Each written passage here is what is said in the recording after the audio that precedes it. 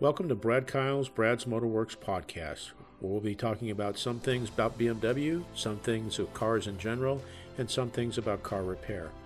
I hope you find it educational, enlightening, and I hope it increases your understanding of your car. And maybe along the way we'll have some fun too. Thank you for listening, and here we go.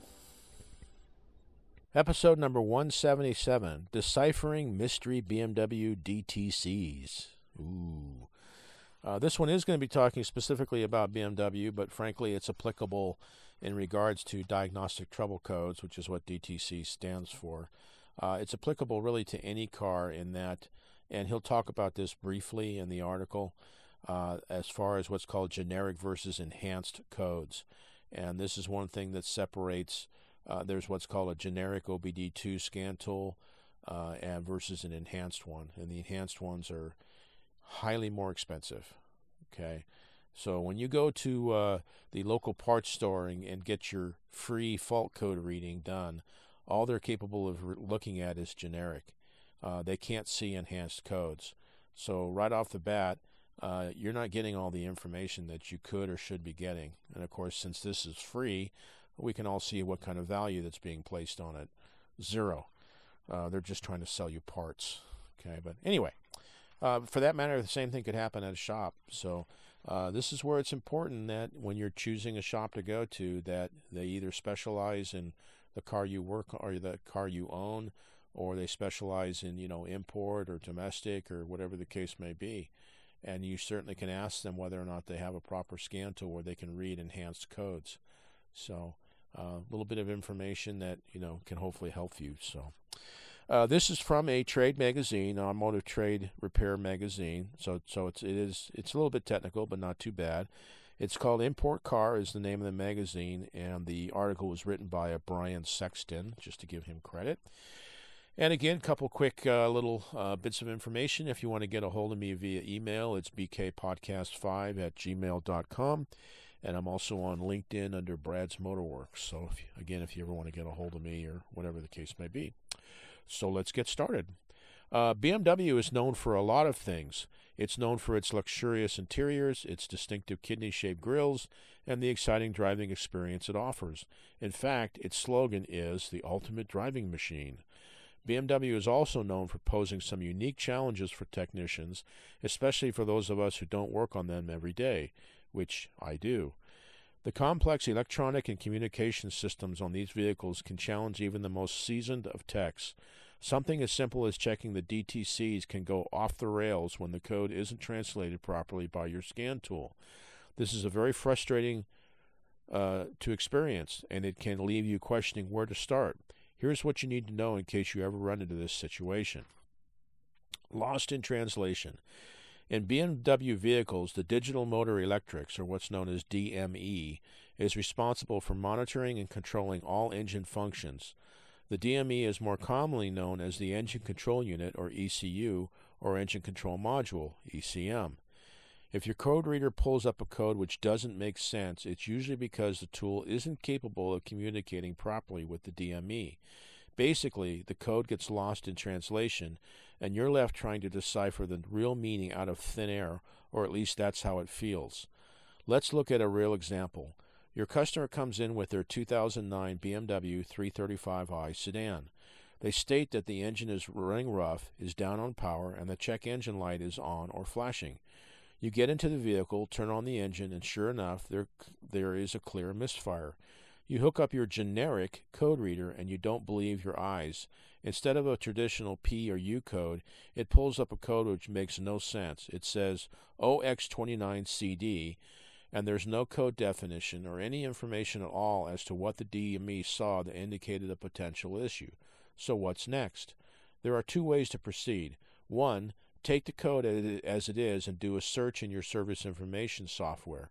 If you're lucky, you'll be taken to the DTC trouble tree, which is associated with this code. Two, you can acquire a premium scan tool, which is capable of bidirectional control, or a BMW factory scan tool, and try again. If you choose option 1, you'll be taken to the DTC tree for P0301, cylinder 1 misfire detected. There are two BMW fault codes that are associated with P0301.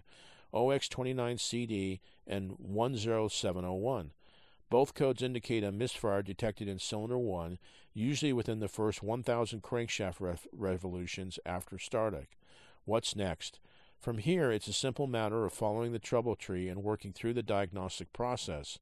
In the case of our example, it turned out that a rodent had made a nest under the engine cover and had gnawed its way through the engine harness leading to the cylinder number 1 ignition coil.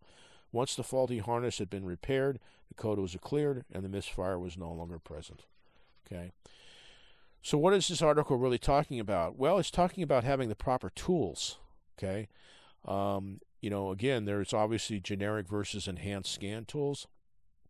And this is where, if you take your car to a general repair shop, they're going to certainly have, at least you better hope they do, have an OBD2 scanner, but it's probably going to be generic.